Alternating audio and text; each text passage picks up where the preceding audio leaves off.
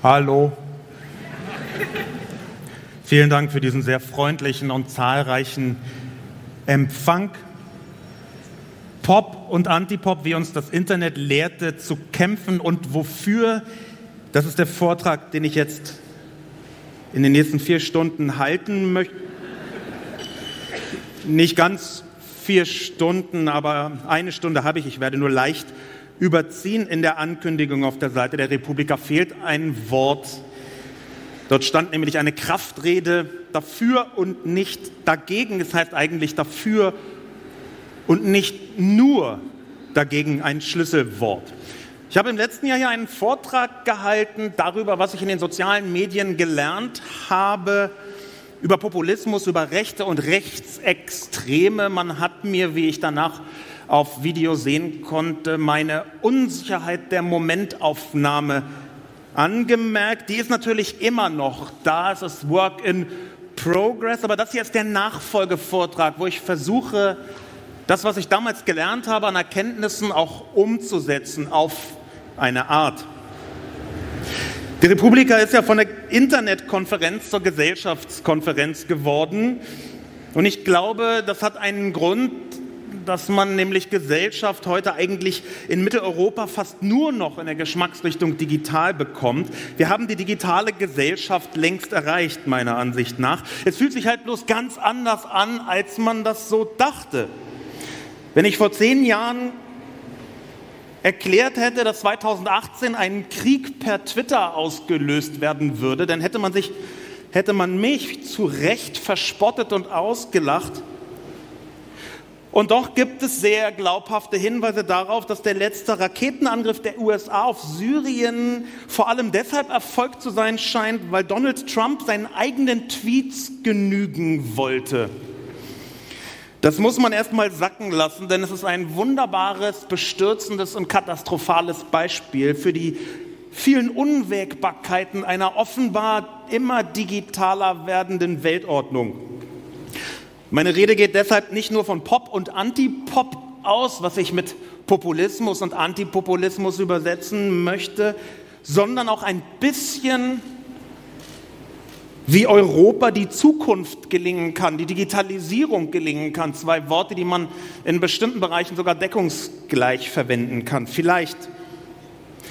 Das heute größte Problem des Kontinents, und ihr merkt schon an meinem Ton und meiner Einleitung, dass ich das alles sehr ernst nehme.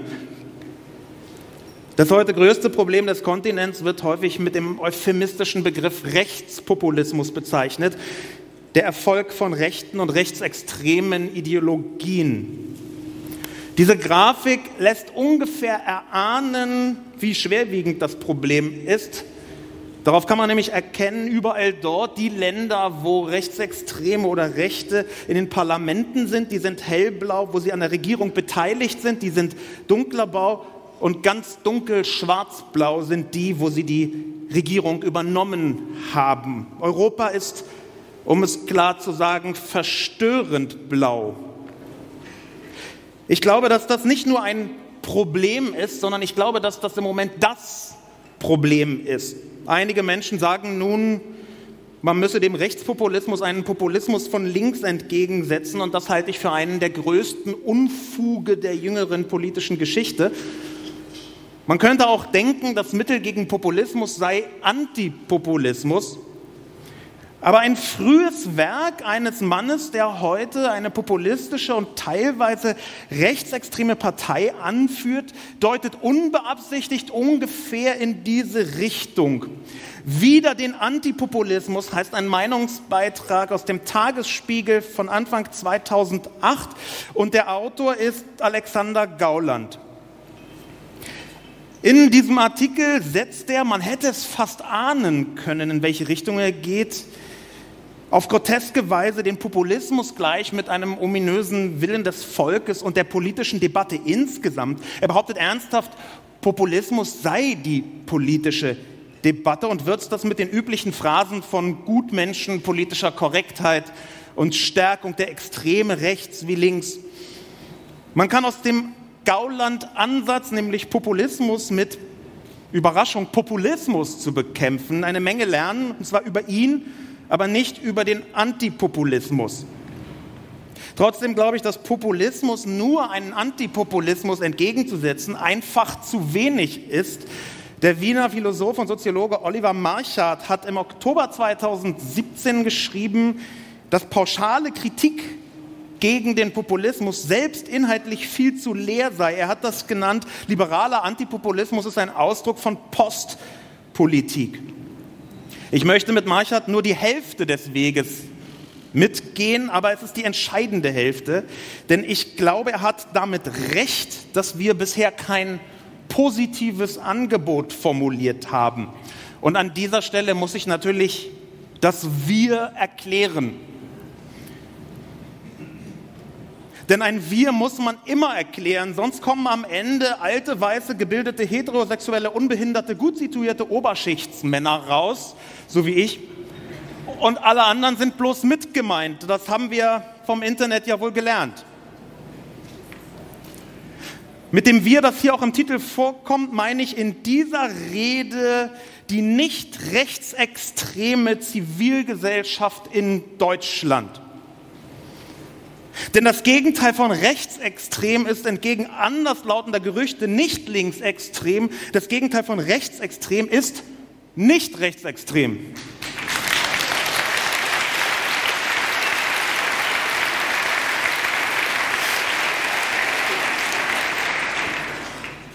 Ich muss zugestehen, dass ich in den letzten Jahren punktuell erfreut war über diese nicht rechtsextreme Zivilgesellschaft in Deutschland. Es ist natürlich jedem erlaubt, das komplett anders zu sehen, aber dass Deutschland 1,5 Millionen größtenteils nicht blonde Kriegsflüchtlinge aufnimmt, ohne umgehend eine rechtsextreme Regierung zu wählen, das kann man als Errungenschaft betrachten, wenn man geringe Erwartungen hatte jedenfalls.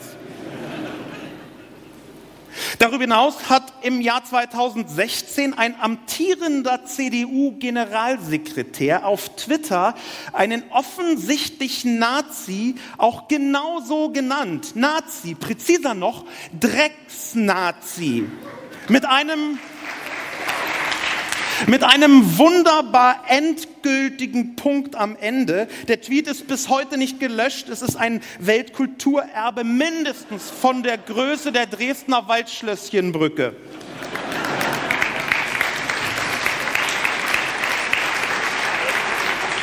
Nebenbei, wer die öffentliche Beschimpfung als Drecksnazi durch einen führenden CDU-Funktionär für selbstverständlich hält, der muss jede Erinnerung an die zweite Hälfte des 20. Jahrhunderts verloren haben. Im Kontrast die Reaktion der Regierung Kohl auf die Anschläge auf Ausländer und Flüchtlinge Anfang der 90er Jahre war in erster Linie eine Verschärfung des Asylrechts, übrigens mit den Stimmen der SPD. Ich finde, das sollte man nicht vergessen.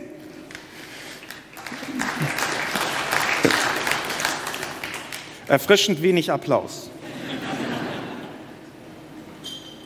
Und in den 50er Jahren, in den Jahren des Wirtschaftswunders, sprachen sich CDU und CSU sogar dafür aus, die Kinder deutscher Mütter mit schwarzen US-Soldaten direkt nach dem Schulabschluss abzuschieben. Man kann also schon sagen, dass Deutschland einen gewissen Weg zurückgelegt hat. Und trotzdem bin ich, wie gesagt, nur punktuell erfreut. Denn die Abgrenzung gegen Rechte und Rechtsextreme bröckelt. Offensichtlich waren Teile der deutschen Bevölkerung bloß Schönwetteranhänger der liberalen Demokratie. Wir, die nicht rechtsextreme Zivilgesellschaft, haben zwar ab und zu Stellung bezogen gegen Rechte und Rechtsextreme, zu selten, wenn man mich fragt, und oft erst auf massiven Druck hin, aber immerhin. Nur scheint mir Stellung zu beziehen auf Dauer nicht ausreichend. Gegen etwas zu sein, ist ein starkes verbindendes Element. Gegnerschaft ist zum Beispiel fantastisch geeignet, um ordentlich Getöse zu machen und Truppen um sich zu scharen. Aber reine Gegnerschaft reicht nicht aus für gesellschaftlichen Fortschritt, denn dafür braucht man ein Ziel und nicht bloß ein Nicht-Ziel.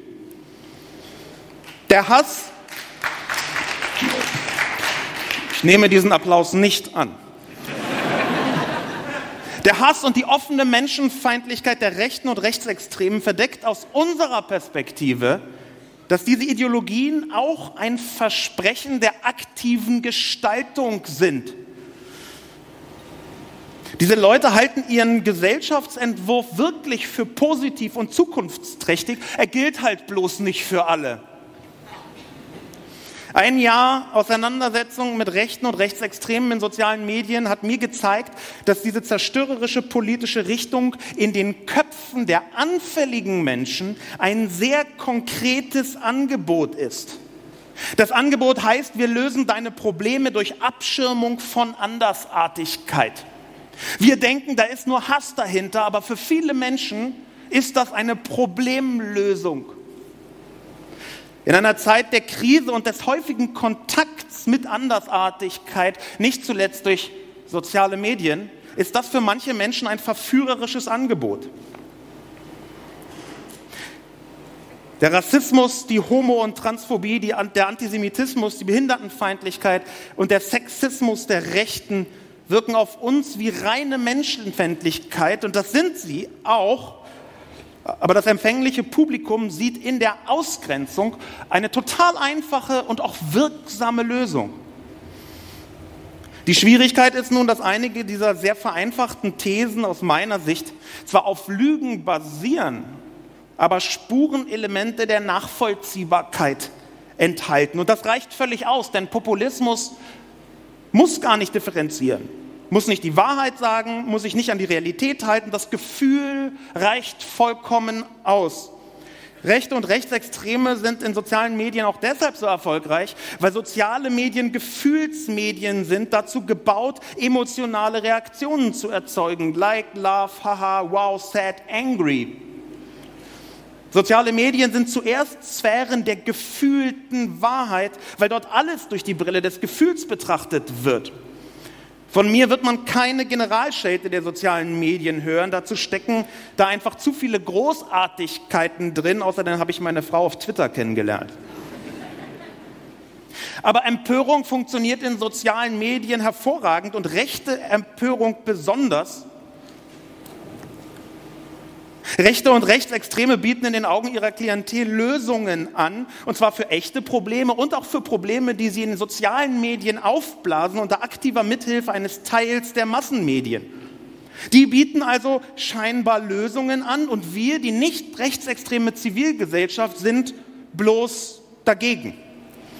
Wir sind dabei zwar gegen die Menschenfeindlichkeit, aber auf das empfängliche Publikum wirkt es so, als seien wir auch gegen Lösungen generell. Aus meiner Sicht haben wir für zu selbstverständlich gehalten, was eigentlich besonders und fragil ist und aktiv geschützt werden muss, die liberale Demokratie nämlich. Und daher hat Oliver Marchart recht, wenn er eine gewisse Inhaltslehre der antipopulistischen Bewegung ausmacht. Deshalb habe ich zunächst ganz persönlich für mich überlegt, wie ich von einem Dagegen zu einem Dafür finden kann. Und hier ist das Ergebnis. Ich kämpfe für eine Gesellschaft, in der eine jüdische, arbeitslose, lesbische Shemale im Bikini an jedem Ort betrunken knutschend mit einer stillenden, schwarzen, behinderten Ex-Muslima mit Kopftuch auf der Straße tanzen kann, ohne Angst um ihre Existenz haben zu müssen und mit WLAN.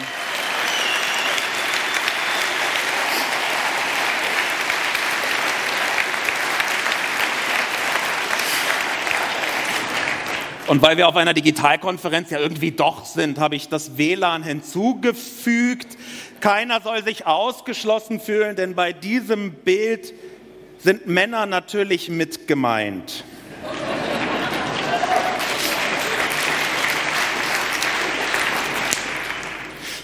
Allenfalls die Ersetzung von WLAN durch 5G ist für mich irgendwann verhandelbar. Und natürlich muss mein Ziel nicht euer Ziel werden. Aber das ist meine persönliche Perspektive auf das, was eine liberale Demokratie leisten muss. Und ich bin der Meinung, dass vor allem wir, die nicht rechtsextreme Zivilgesellschaft, die liberale Demokratie retten müssen. Von uns muss der Druck auf die Politik ausgehen. Von alleine wird sie das tendenziell nicht oder zumindest nicht so stark tun. Der derzeitige Innenminister hat dem ungarischen Regierungschef Orbán zur Wiederwahl sehr herzlich gratuliert also einem Mann, der mit antisemitischen Erzählungen arbeitet und ganz offen die illiberale Demokratie verfolgt. Aus meiner Sicht gibt es aber nur eine echte Darreichungsform der Demokratie, die liberale Demokratie nämlich. Alles andere ist höchstens Mehrheitsherrschaft. Ich befürchte übrigens, dass Herr Seehofer sehr angetan ist von Illiberalität. Wir werden das noch sehen, wenn er sein neues, monströses bayerisches Polizeigesetz auf das ganze Land übertragen will.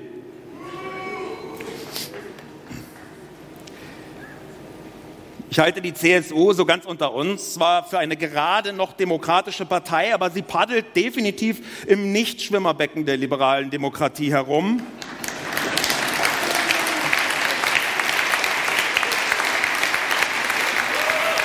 Vielleicht sind das einfach Spätschäden dieser CSU-Haltung, dass alles unterhalb der absoluten Mehrheit eine bedrohliche Freistaatskrise ist.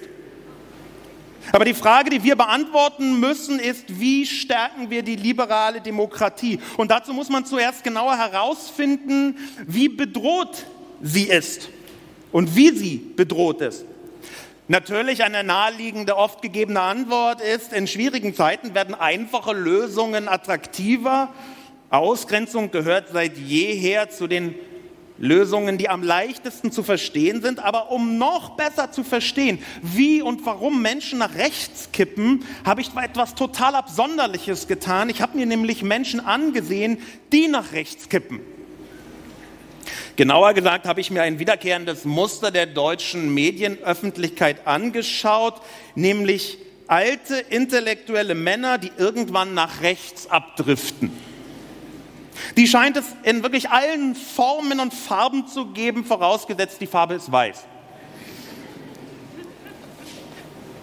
Georg Seeßlen hat dazu im Juli 2017 einen Aufsatz auf Getty Done oder wie auch immer man das ausspricht, geschrieben über die Wanderung so vieler deutscher Intellektueller nach rechts. Seeßlen bietet einige eingängige Erklärungsmuster dafür an, zum Beispiel die Männerfantasie des Heroischen, in meiner Sprache übersetzt, quasi der Penis als unterschätztes Politorgan. Er bietet auch an, ein schon länger vorhandenes Querfrontdenken vom Typ Linksnationalismus oder die Verschiebung der Werte mit dem eigenen ökonomischen Erfolg. Das vermeintlich linke Establishment, gegen das man aufbegehren müsse, oder die Aufmerksamkeitsökonomie, die rechte Thesen eben lauter bespricht als linke. Das erscheint mir alles ziemlich stimmig. Ich kann diesen Artikel nur empfehlen, aber ich möchte aus meiner eigenen Beobachtung ein paar Muster ergänzen. Warum driften so viele alte Intellektuelle und solche, die sich da verhalten, nach rechts? Zum einen glaube ich, dass das der tatsächliche gesellschaftliche Fortschritt ist, der da ist. Ich habe es am Anfang schon skizziert, wie ein CDU-Generalsekretär jemanden als Drecksnazi beschimpft, der auch tatsächlich Nazi ist. Das ist ein tatsächlicher gesellschaftlicher Fortschritt. Einer der so beschriebenen Männer, also der alten Intellektuellen, hat gesagt, er wundere sich, weshalb er als rechts- oder reaktionär gelte. Er hätte doch immer noch die gleiche Meinung wie damals, wo man mit dieser Meinung als links galt. In diesem Satz liegt so viel Unwissen über die Welt, man möchte weinen, lachen und sich übergeben gleichzeitig. Aber der Satz offenbart ein fundamentales Unverständnis aus meiner Sicht. Gesellschaftlicher Fortschritt hat kein Ziel, das man irgendwann erreichen könnte und dann ist es halt auch mal gut. Gesellschaftlicher Fortschritt ist deshalb auch ärgerlicherweise ein immerwährender Kampf. Er ist einfach nie zu Ende, denn man kämpft nicht nur für die Verbesserung der Umstände, sondern auch gegen den Egoismus, den Empathiemangel, den Narzissmus, den Hass und die Gewaltlust der Menschen. Und die sind leider unerschöpflich.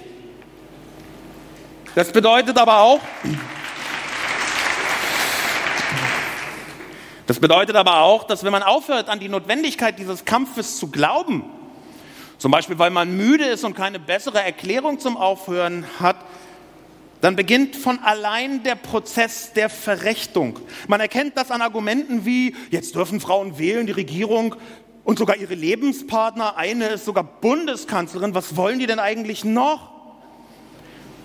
Direkt daran angeschlossen ist aus meiner Sicht das zweite Erklärungsmuster, der ex-linke Klassiker quasi, jetzt muss es doch mal gut sein.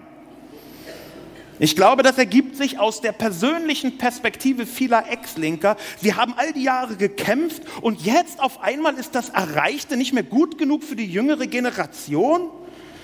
Diese Leute empfinden es meiner Ansicht nach als fehlenden Respekt vor ihrer Lebensleistung, weil jeder weitere Kampf für den gesellschaftlichen Fortschritt immer auch die Unzufriedenheit mit dem Erreichten bedeutet. Man glaubt halt, einiges hingekriegt zu haben, Atomkraft abgeschafft, Paragraph 175 auch, Rot-Grün 98 persönlich an die Macht diskutiert. Und dann kommt eine neue Generation und ruft, aber was ist mit Afrika? Müllmeere, Klimawandel, MeToo. Und die werden trotzig. Ein drittes mögliches Erklärungsmuster des Rechtsrucks deutscher Intellektueller hat mir geholfen, die heutigen Konfliktlinien zu verstehen. Es mag ein bisschen bösartig klingen, aber ich glaube, dass viele ältere Intellektuelle ihren eigenen Verfall und ihre schwindende Deutungshoheit nicht ertragen und deshalb nach außen projizieren. Sie spüren ihren Sinkflug, auch weil da dieses neue komische Internet aufgetaucht ist, aber weil das eine so unerträgliche Erkenntnis ist, muss eigentlich die Welt diejenige sein, die im Sinkflug ist. John Bark hat für sein Buch Before You Know It aus dem letzten Jahr interessante Studien zusammengetragen. Angst und körperliche Bedrohung können Menschen rechter werden lassen. Umgekehrt gibt es auch Bemühungen, Leute liberaler werden zu lassen, indem man versucht, ihnen diese Ängste zu nehmen. Auch das ist übrigens eine Erklärung, warum Rechte und Rechtsextreme in sozialen Medien so erfolgreich sind.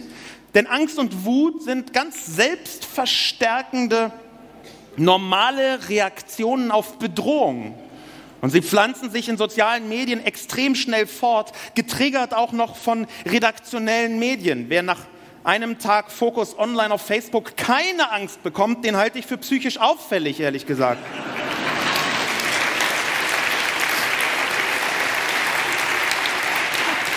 Wenn aber die These stimmt, dass ein Teil der Verschiebung nach rechts aus der Projektion der inneren Verwerfung in die äußere Welt begründet ist, dann ergibt sich eine aufschlussreiche Parallele zu einem wieder hochaktuellen Buch, eines derjenigen Bücher, die uns am meisten über diese Zeit sagen können. Studien zum autoritären Charakter von Theodor Wiesengrund Adorno.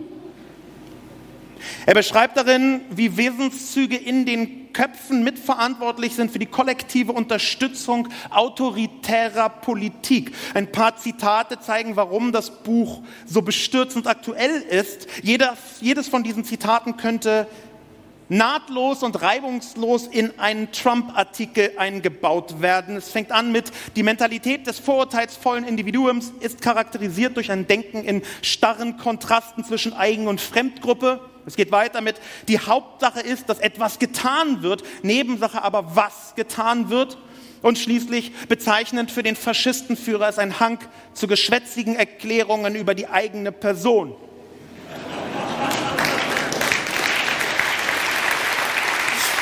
Das Buch nun ist von 1950 und eine wesentliche These da drin ist: Der autoritäre Charakter projiziert seine inneren Konflikte auf die Welt.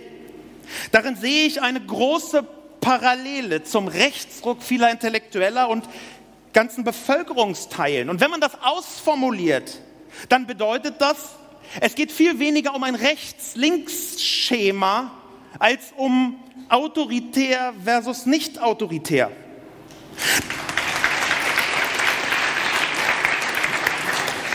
Den verhaltenen Applaus bitte ins Protokoll. Damit möchte ich explizit nicht sagen, dass es kein Rechts und Links mehr gäbe oder dass diese Kategorien irrelevant seien. Das halte ich für einen Fehlschluss. Aber den Kampf rechts gegen links kämpfen wir vor allem, weil die Rechte alles als links betrachtet, was links von ihr steht. Also alles und alle. Für diese Leute ist Angela Merkel Antifa-Aktivistin. Und ihr lacht. Aber das ist so. Das ist aus deren Perspektive wirklich so. Und wenn wir, die nicht rechtsextreme Zivilgesellschaft, diesen Kampf genau so annehmen, das haben wir bisher getan, dann lassen wir uns das Schlachtfeld aufzwängen. Ich glaube, aus dem bisherigen Kampf rechts gegen links sollte zunächst ein Kampf autoritär versus nicht autoritär werden. Schon deshalb, weil viele Menschen in Deutschland sich nie als links sehen würden und damit auch absolut recht haben,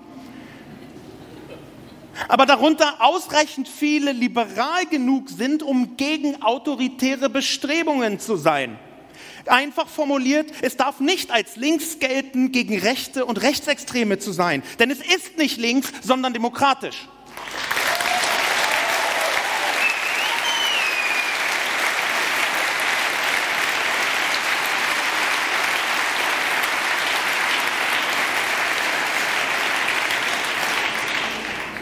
Je länger ihr klatscht, desto mehr überziehe ich, das kann ich gleich sagen.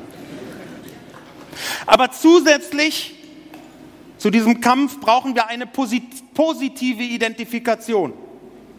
Eigentlich brauchen wir, das ist meine Sicht, die Wiederbelebung einer altbekannten Haltung, die in Deutschland sogar mal mehrheitsfähig war. Es geht dabei um eine neue soziale Frage, weil man den Zusammenhang zwischen ungelösten sozialen Problemen und dem Erfolg der Rechten und Rechtsextremen nicht ausblenden darf.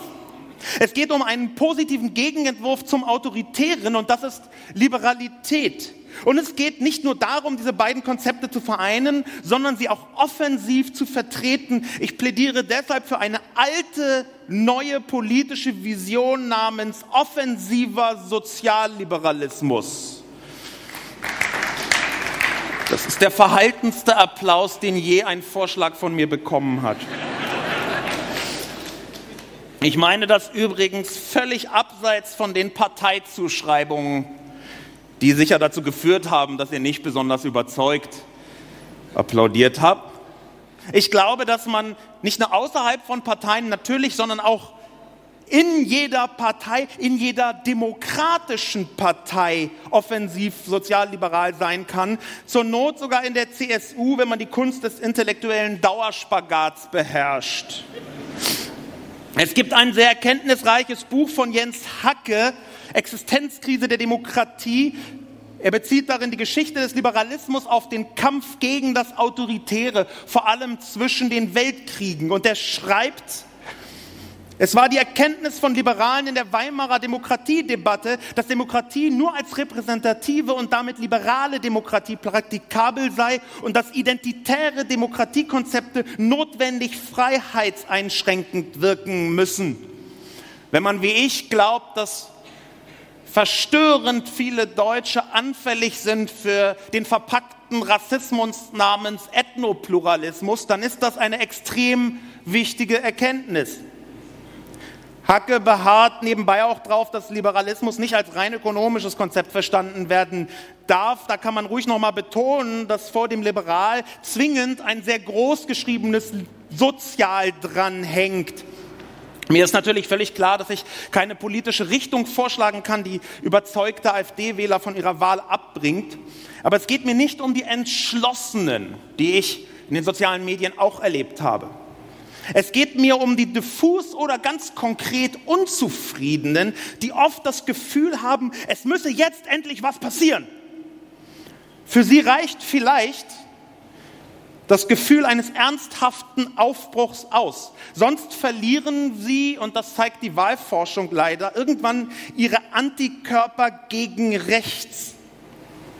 Niemand wird von den Umständen oder der Gesellschaft gezwungen, rechtsextrem zu werden oder zu wählen. Aber bestimmte gesellschaftliche Versäumnisse erzeugen einen braunen Nährboden.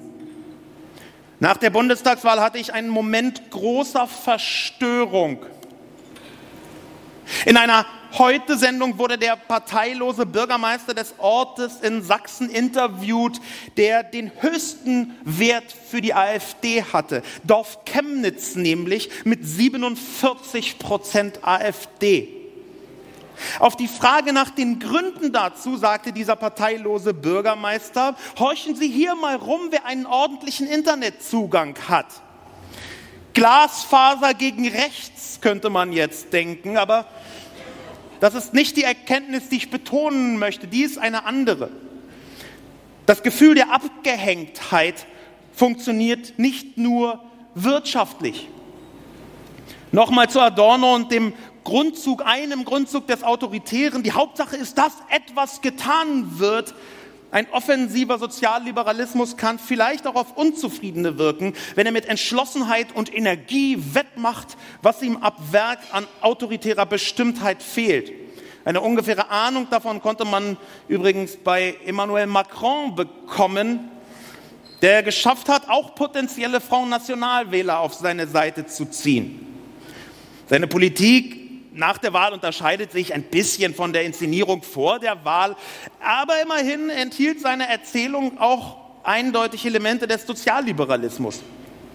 Im Folgenden möchte ich die Leitgedanken eines offensiven Sozialliberalismus skizzieren, um diesen Begriff auch ein bisschen mit Leben zu füllen. Und das beginnt natürlich mit der Abgrenzung vom Konservativen. Ich habe nichts gegen Konservative. Einige meiner besten Feinde sind konservativ. Aber um das heutige Konservative in Deutschland zu fassen, muss man sich ihre Identifikationsfiguren anschauen, also Jens Spahn.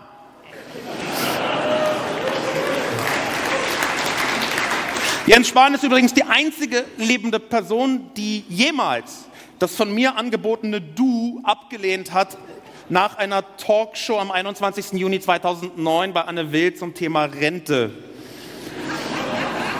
Das aber nur als Nebenbemerkung.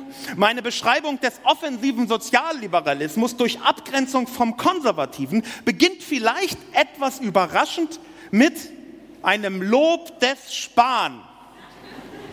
Das ist vollkommen ernst gemeint. Jens Spahn selbst definiert Konservatismus wie folgt: Konservativ zu sein heißt, die Geschwindigkeit von Veränderungen so zu reduzieren, dass sie erträglich sind. Aha. Natürlich gab es daran umgehend massive Kritik von rechts. In der schwierig gewordenen Zeitschrift Cicero empörte sich jemand, das sei der intellektuelle Nullpunkt.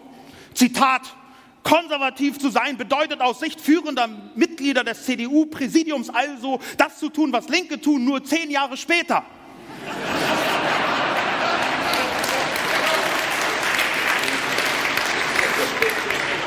Der Cicero-Autor meinte das spöttisch, aber ja, genau das ist der Mechanismus.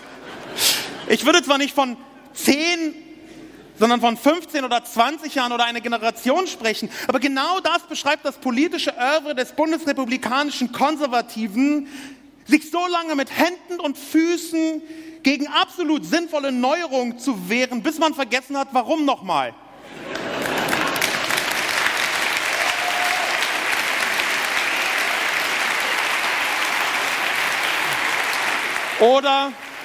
Oder zur Ehrenrettung der Konservativen, die ich wirklich mag. Oder bis man konservativ klingende Erklärungen für progressive Politik gefunden hat. Umweltschutz zum Beispiel war so lange linksradikal, bis Konservative entdeckt haben, dass man ihn auch Bewahrung der Schöpfung nennen kann. Die gute Nachricht ist, Jens Spahns Definition von konservativ ist progressiv in Zeitlupe und damit kann man umgehen. Jens Spahn hat im Kampf gegen die autoritären Antidemokraten meiner Ansicht nach eine essentielle Rolle. Nicht nur durch seine Inhalte, sondern auch und vor allem durch seinen Sound. Denn er bedient das konservativ-reaktionäre Bedürfnis nach Verächtlichkeit. Zum konservativen Markenkern gehört seit immer eine gewisse Verächtlichkeit, also die Bereitschaft, unter bestimmten Umständen auf Leute herabzublicken. Man erkennt das auch daran, dass zwischendurch ein paar Konservative den Compassionate Conservatism erfanden, den mitfühlenden Konservatismus, quasi das alkoholfreie Bier unter den politischen Richtungen, um eine seiner wichtigsten Funktionen beraubt, hat auch gar nicht funktioniert. Jens Spahn, das zeigen seine meistdiskutierten Zitate, die hier fast alle kennen, öffnet die Union wieder für Leute, denen die späte, pragmatische Angela Merkel die Verächtlichkeit nicht offen genug zeigt.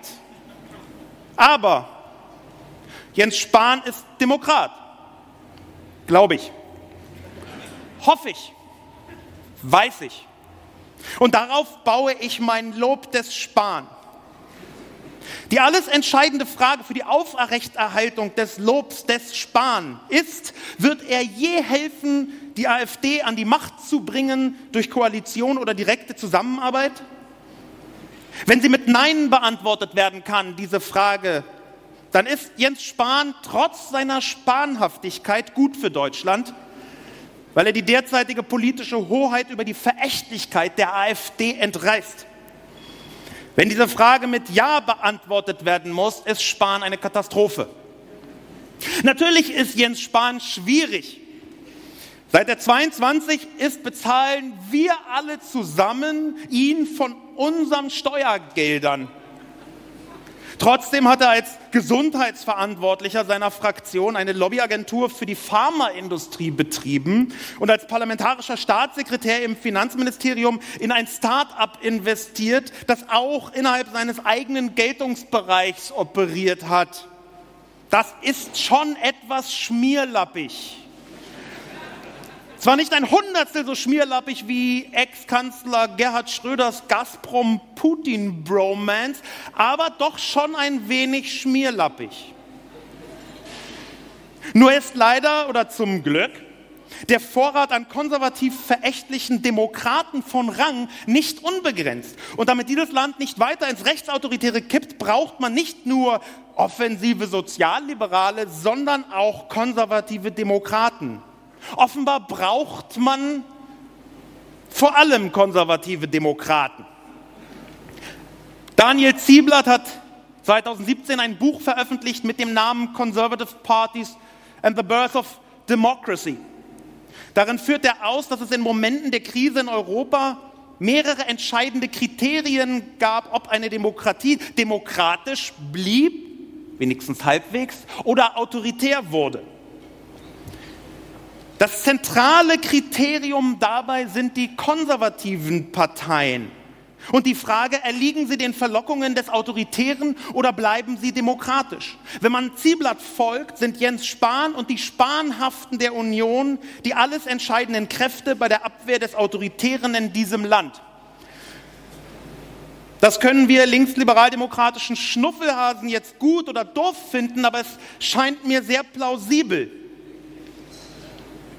Meiner Ansicht nach reduziert auch ein ordentlicher Debattenkampf zwischen Progressiven und Konservativen die autoritären Kräfte. Ich beschimpfe Jens Spahn ja hier nicht umsonst oder zum Spaß oder jedenfalls nicht nur aus Spaß. Aber die Abgrenzung vom Konservativen reicht natürlich nicht aus, um den offensiven Sozialliberalismus, den ich vorschlage, zu beschreiben. Deshalb habe ich inhaltliche Vorschläge für einen offensiven Sozialliberalismus erarbeitet. Es handelt sich ausdrücklich nicht um undiskutierbare, unfehlbare Regeln, sondern um Angebote. Und weil ein guter Teil der rechten und rechtsextremen Kraft aus der meiner Ansicht nach schlecht geführten Debatte um Integration, Ausländer, Flüchtlinge, Multikulti und so fort entsteht, habe ich genau diese Sphäre besonders berücksichtigt. Selbst auf die Gefahr hin, dass ich irgendwo ins Schmerzhafte steche oder falsch liege. Es werden sich sicherlich ausreichend viele Leute finden, die mich darauf hinweisen.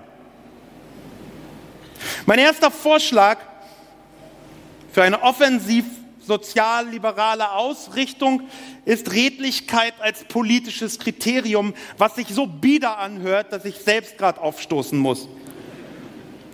Eigentlich kommt dieser Vorschlag irgendwie direkt aus der Aufklärung, einfach nachvollziehbare, überprüfbare Daten und Fakten ins Zentrum des Handelns zu stellen und eben nicht Aberglauben und Bauchgefühl. Aber Redlichkeit bedeutet für mich auch, Fakten, Zusammenhänge, Daten in der Debatte zuzulassen, die einem nicht in den Kram passen. Davon gibt es rechts bekannterweise jede Menge. Es gibt sie aber auch in der liberalen Demokratie. Ein wiederholtes Angriffsziel der Rechten und Rechtsextremen sind die sogenannten linken Lebenslügen. Das halte ich für einen Kampfbegriff, erst recht von Leuten, deren Weltbild auf Vereinfachung, hysterischer Dramatisierung und Lüge beruht. Aber es steckt ein Körnchen Wahrheit darin und deshalb ist diese Erzählung von linken Lebenslügen in sozialen Medien so wirkmächtig. Dort wird sie nach meiner Beobachtung häufig als eine Art rechte Einstiegsdroge verwendet bei zuvor unpolitischen Menschen. Das Thema der Entlarvbarkeit spielt dort eine zentrale Rolle. Was tatsächlich zu existieren scheint, sind nicht linke Lebenslügen, aber blinde Flecken im liberalen Weltbild. Sphären, auf die man halt nicht so ganz genau schaut, wo man sich vielleicht nicht so intensiv um Fakten und Veränderung von Fakten bemüht. Ende 2016 habe ich einen Artikel auf Spiegel Online geschrieben, der ein bisschen den Tanz auf diesem sehr scharfen Grat gewagt hat. Der Artikel hieß, kann die Realität rassistisch sein? Darin habe ich versucht, einen solchen blinden Fleck zu beschreiben. Und weil man objektiver sehen kann, was weit weg ist, habe ich ein Beispiel aus Australien gewählt. Es gibt eine Statistik, die einigermaßen unfassbar erscheint. In Australien haben Frauen in Aborigines-Haushalten eine 34-mal höhere Chance, Opfer von häuslicher Gewalt zu werden, als weiße Australierinnen. 34 Mal. Die Zahl wird nicht nur von Organisationen indigener Frauen selbst verbreitet, sie wird auch von unabhängigen Fact-Checkern zumindest in der Größenordnung für realistisch gehalten. Und die absolut entscheidende Frage, die ist, wie geht man mit einem solchen Problem auf nicht rassistische Weise um? Ich glaube, die nicht rechtsextreme Zivilgesellschaft hat diese Frage bisher nicht ausreichend beantwortet. Auf Deutschland übertragen kann man zum Beispiel sagen, dass wir als nicht rechtsextreme Zivilgesellschaft bisher keine geeignete, nicht rassistische Islamismuskritik entwickelt haben. Man kann auch direkt in die Bereiche gehen, die, genau wie ich es jetzt sage, von Rechtsextremen als Argument verwendet werden. Es gibt eine amtlich verbreitete Statistik aus dem damals noch rot-grün regierten Nordrhein-Westfalen, nach der 80% der Tatverdächtigen bei Taschendiebstählen nicht deutscher Herkunft sind. 80%. Natürlich muss man diese Zahl ins Verhältnis setzen, um sie seriös mit Tatverdächtigen deutscher Herkunft vergleichen zu können. Aber ihr wisst, wie Diskussionen in sozialen Medien funktionieren. Wenn jemand die offizielle Statistik anbringt mit 80% Tatverdächtigen nicht deutscher Herkunft, dann ist die zwar wahre, aber am wenigsten gut funktionierende Antwort, aber es sind nur 39,7%, wenn man die sozioökonomischen und demografischen Aspekte dieser Statistik berücksichtigt. Die Reaktion der liberalen Öffentlichkeit scheint mir bisher solche Statistiken zu ignorieren oder sehr ungeschickt zu relativieren. Und das halte ich für ein Einfallstor für Rechte und Rechtsextremen gegenüber Unentschlossenen mit zu geringen Abwehrkräften gegen rechts. Der für offensive Sozialliberale entscheidende Punkt ist aus meiner Perspektive, wenn man die richtige Statistik braucht, um nicht rassistisch zu sein, dann ist man auf dem falschen Weg.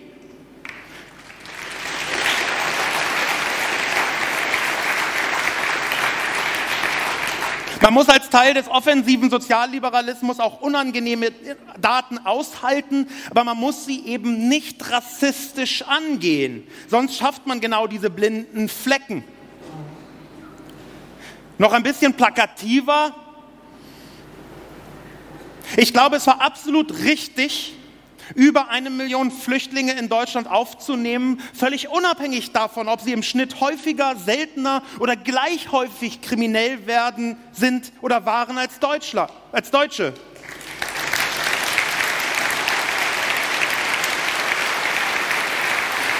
Ich glaube, es wird auch immer richtig bleiben, weil Humanität bedeutet, Verfolgten zu helfen, auch wenn darunter problematische Leute sind.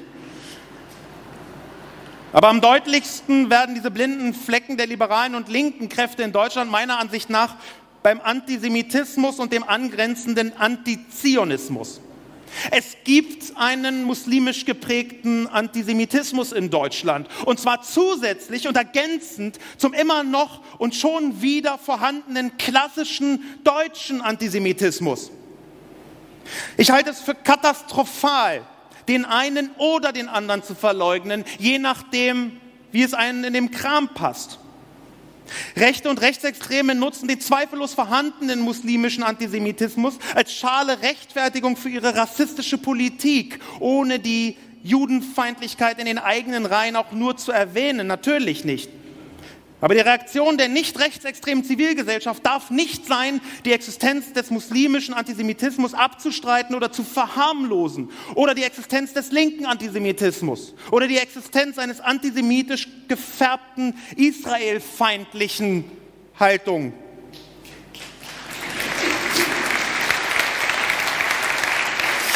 Auch das bedeutet für mich Redlichkeit im offensiven Sozialliberalismus. Mehrere ehemalige SPD-Führungsfiguren haben zum Beispiel Palästinenserführer Mahmoud Abbas als guten Freund bezeichnet, also einen Mann, der am Montag, den 30. April 2018, vorgestern in einer Rede erklärte, die Juden seien mit ihrem sozialen Verhalten schuld gewesen am Holocaust und nicht etwa die Judenfeindlichkeit.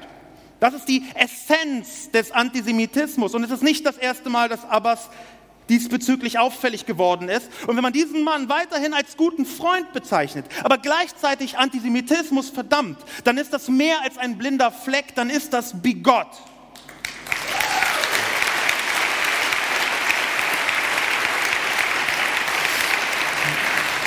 Nicht zufällig handelt das Buch vom Studien zum autoritären Charakter vom Antisemitismus. Ich glaube, dass man mit einem offensiven Sozialliberalismus genau solche Punkte benennen und angehen muss, dass es spezifische Probleme spezifischer Kulturen geben kann, die man deshalb spezifisch lösen muss. In der deutschen Kultur, was immer das sein soll, ebenso wie in verschiedenen muslimisch geprägten Kulturen. Und zwar ohne, dass man diese verschiedenen Kulturen alle miteinander in einen rassistischen Sack hineinpackt. Diese kulturellen Unterschiede sind auch der Grund, warum in den letzten Monaten so oft von Leitkultur die Rede ist. Und hier ist mein zweiter, sehr freundlich gemeinter Vorschlag dazu. Fuck Leitkultur, love Leitwerte.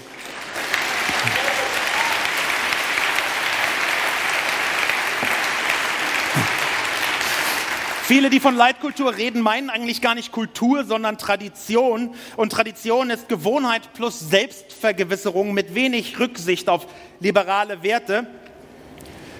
Tradition kann auch leicht ausschließend wirken, weil man eben alles neu lernen kann, außer schon immer dabei gewesen zu sein.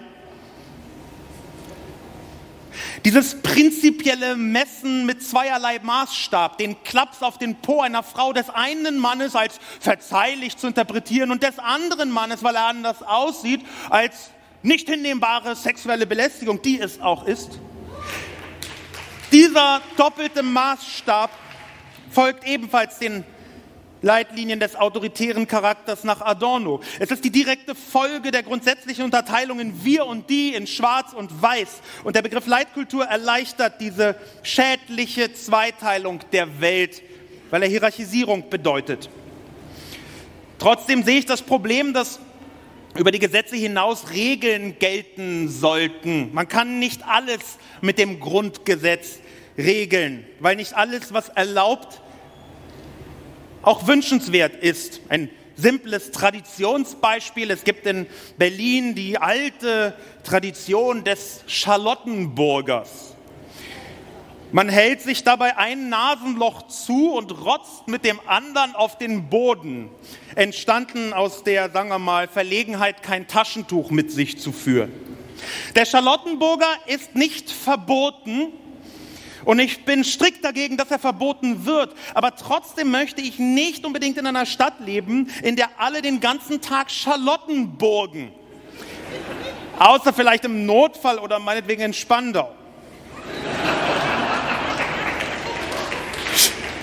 Leitwerte sind mehr als nur Gesetze. Sie enthalten zwar durchaus Elemente einer Alltagskultur, aber machen eben nicht Eisbein mit Sauerkraut zur Pflichtmahlzeit.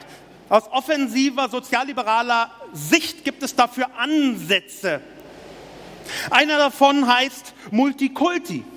Ich halte Multikulti nicht für das Problem, sondern für die Lösung, wenn es mit der Vermittlung, mit der klaren und offensiven Vermittlung von Grundwerten einhergeht.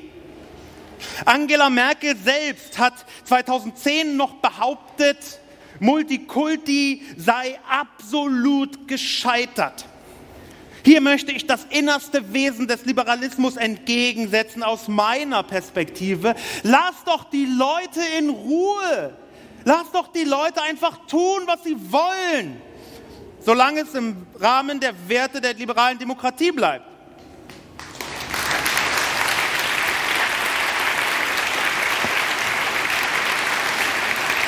Außerhalb dieses Rahmens aber nicht mehr, und zwar offensiv nicht mehr. Keine Toleranz für Intoleranz, würde ich hier mit Dolf Sternberger sagen.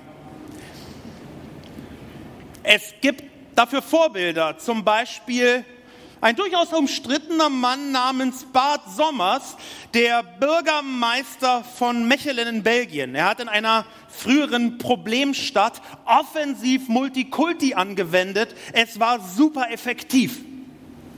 Ich zitiere hier den Deutschlandfunk zu seinem Buch. Um die Jahrtausendwende kürte eine Verbraucherorganisation Mechelen zur dreckigsten Stadt Flanderns. Fast nirgends sonst gab es so viel Kriminalität. Einwanderer und angestammte Einwohner gingen getrennte Wege. Ein Drittel der Bevölkerung wählte rechtsradikal. Stadtteil um Stadtteil verwahrloste. Die Mittelschicht zog fort und die Bevölkerung schrumpfte. Heute hingegen gilt Mechelen als Musterbeispiel für gelungene Integration. Viele Straßen sind saniert. Islamismus ist kein so großes Problem wie anderswo in Belgien. Am liebsten würde ich verschweigen, dass er nicht nur auf Multikulti, offensives Multikulti gesetzt hat, sondern auch auf eine umfangreiche Videoüberwachung. Aber ich bin nicht zum Verschweigen hier und ich glaube, dass man Grundrechte unabhängig von Kultur und Tradition auch anders durchsetzen kann. Aber man muss sie durchsetzen. Offensiv. Und zwar in beide Richtungen, zum Beispiel was Integration angeht. Ich glaube, in Deutschland existiert ein doppeltes Integrationsproblem. Die Deutschen tun sich sehr, sehr schwer mit der Integration und gleichzeitig gibt es offenbar auch Kulturen, eine Reihe von Kulturen, die sich nicht besonders einfach integrieren lassen. Um das mit Fakten zu untermauern, in Deutschland schaut man gerne auf die vorurteilsbeladenen Amerikaner herab, die ja zur Hälfte Trump gewählt haben. Im Jahr der Trump-Wahl 2016 hat das Pew Research Center mal nachgefragt. Diversität von Ethnien, also die Durchmischung von Kulturen in einer Gesellschaft, begreifen 58% der Amerikaner als Bereicherung, aber nur 26% der Deutschen. Dagegen glauben 31% der Deutschen, Diversität würde das Land schlechter machen und das glauben nur 7% der Amerikaner. Ich glaube, dass man jeden Tag die Folgen davon spüren kann. Vielleicht nicht, wenn man so deutsch und so weiß wirkt wie die meisten hier. Aber Deutsche türkischer Herkunft gelten bis heute irgendwie als Bürger zweiter Klasse. Sie finden nachweislich schwieriger Wohnungen oder Arbeit, fast 60 Jahre nachdem die ersten Türken als Gastarbeiter nach Deutschland eingeladen wurden. Ein ganzes verdammtes Menschenleben lang hat es dieses Land nicht geschafft, dass Namen wie Yeşim oder Murat oder Özlem als normale Vornamen gelten. Dahinter steht Rassismus. Und das ist ebenso wahr wie die Anfälligkeit einiger muslimisch geprägter Gemeinschaften für autoritäre Erzählungen. Multikulti darf nach offensiv sozialliberaler Bauart nicht bedeuten, wegzuschauen, wenn liberale Werte verletzt werden. In Deutschland und in Österreich ist in den letzten Wochen bekannt geworden, dass Moscheen nationalistische Kriegsverherrlichung mit kleinen Kindern praktiziert haben. Ich halte das für eine direkte Folge davon, dass in Deutschland in vielen Moscheen die Imame von türkischen Religionsbehörden ausgebildet und entsendet werden, von denen sich einige ganz offensichtlich einen gequirlten Quark um irgendwelche liberalen Werte kümmern, sondern faschistoide Propaganda unternehmen. Und ich finde, natürlich kann man deshalb besorgt sein. Eine merkwürdige Ironie der Realität ist, dass schon 2016 ausgerechnet syrische Flüchtlinge öffentlich gemacht haben, dass ihnen die deutschen Moscheen zu konservativ sind. Der arabische Israeli und Psychologe Ahmad Mansour, gläubiger Muslim und Autor, hat innerhalb verschiedener muslimisch geprägten Communities in Deutschland 4 Problemfelder ausgemacht, die angegangen werden müssen. Die Gleichberechtigung, das Verständnis von und für Säkularität, die Meinungsfreiheit, das Zulassen anderer Haltungen und Lebensweisen also und den Antisemitismus. Eigentlich handelt es sich um die Standardmuster von Autoritären, die fast deckungsgleich auch in deutschen autoritären Köpfen vorhanden ist. Und wenn man dem offensiv-sozialliberalen Ansatz folgt, dann muss man zugestehen, wir, der nicht-muslimische Teil der Zivilgesellschaft, haben unsere Verbündeten, die liberalen Muslime, im Stich gelassen. Liberale Muslime, liberale Deutsch-Türken werden heute von Extremisten in Deutschland bedroht und den Rest der Zivilgesellschaft interessiert das kaum. Das ist meine offensiv-sozialliberale Quintessenz. Die in Deutschland lebenden Muslime gehören zu uns. Sie sind Teil der Zivilgesellschaft. Sie sind Teil des Wir, von dem ich vorher sprach. Und deswegen möchte ich die autoritären Haltungen unter deutschen Muslimen ebenso behandeln wie die unter deutschen Christen oder deutschen Paganisten oder deutschen was auch immer.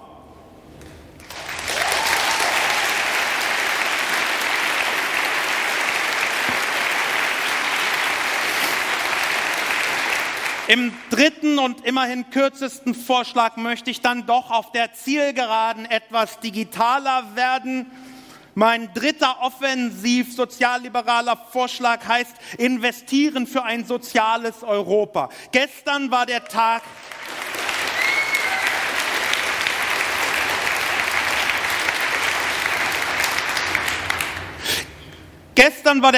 der Arbeit.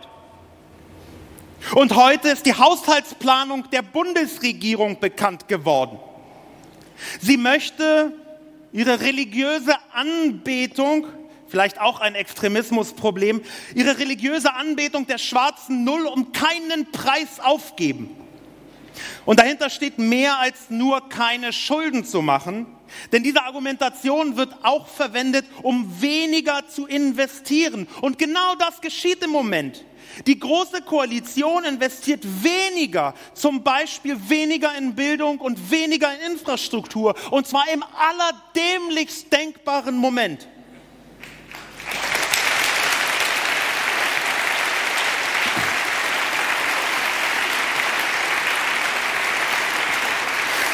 Wenn man wirklich nur für eine Minute doch die Parteipolitik betrachtet, dann gab es in Deutschland das Sozialliberale schon einmal in den 1970er Jahren. Die sozialliberale Grundidee war damals vergleichsweise wirtschaftlich geprägt. Sie lässt sich auf den Satz verdichten, Umverteilung ist zwar gut, aber es muss auch genug da sein zum Verteilen. Ohnehin neigt man leider in Deutschland dazu, Wirtschaft und Gesellschaft miteinander zu verwechseln. Aber ich glaube, dass dieses Land nur dann wohlhabend bleiben und sozialliberal werden kann, wenn die Digitalisierung gelingt.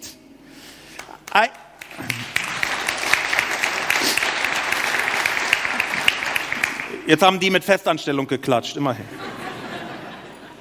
Aber eigentlich ist das natürlich sehr unpräzise ausgedrückt.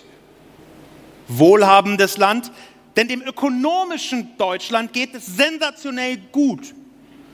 Aber die Verteilung des Wohlstands ist jetzt schon defekt. Und die Digitalisierung, so sehr ich sie persönlich begrüße und für unausweichlich halte, die Digitalisierung droht, die vorhandene Ungleichheit noch zu verstärken.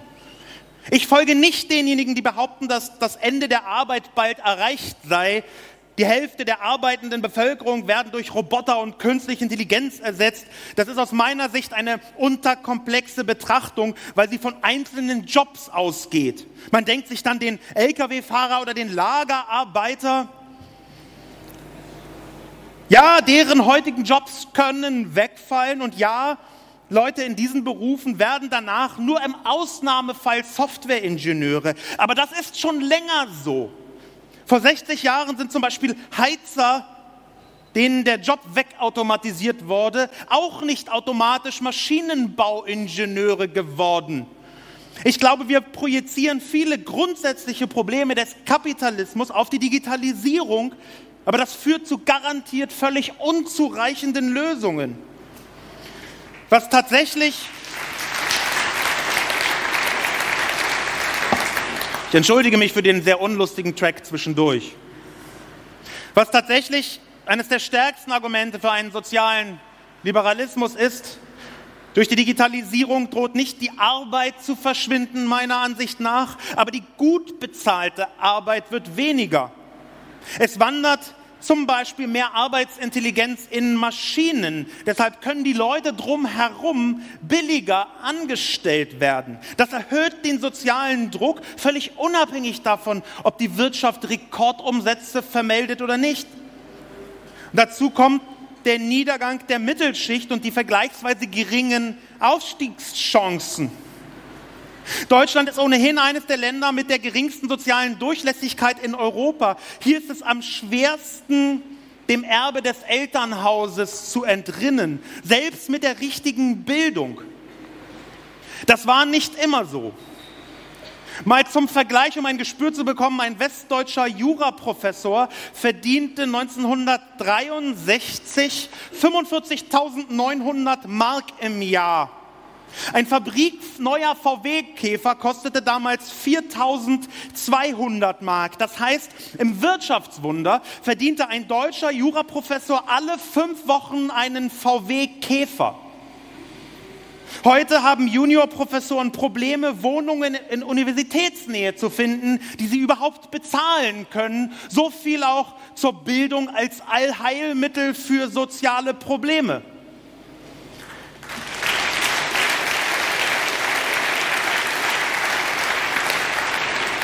Mittelschichtsfamilien konnten sich im 20. Jahrhundert den Hauskauf in Ballungsgebieten noch leisten. Heute können sie das nicht mehr.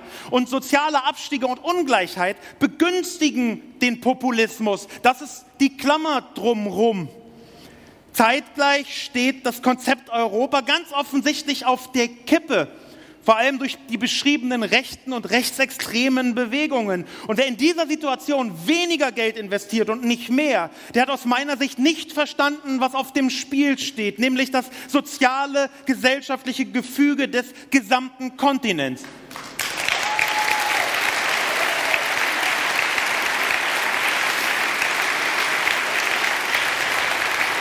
Irgendwie komme ich mir vor wie bei der Feuerwehr, die im Angesicht des brennenden Hauses das Löschwasser reduziert, mit dem Argument, es müsse ja auch noch für künftige Brände ausreichen. Vielleicht muss man einen Sinn haben für die Zusammenhänge von Infrastruktur, Politik und Sozialstaat, um die Absurdität dieser Entscheidung zu erkennen. Aber woher sollte die Große Koalition diesen Sinn nehmen? Aber ich möchte nicht nur von den Fakten ausgehen, sondern auch von meiner Interpretation dieser Fakten. Und diese Interpretation zeigt stärker als je zuvor in die Richtung einer gesamteuropäischen Politik. Offensiver Sozialliberalismus wird europäisch sein oder er wird es nicht. Oder er wird nicht sein. Dämlichste Versprecher. Deutschland profitiert so unglaublich von Europa, das lässt sich kaum in Statistiken ausdrücken. Auch der schiere Wert des Friedens scheint mir regelmäßig unterschätzt zu werden. Aber ein soziales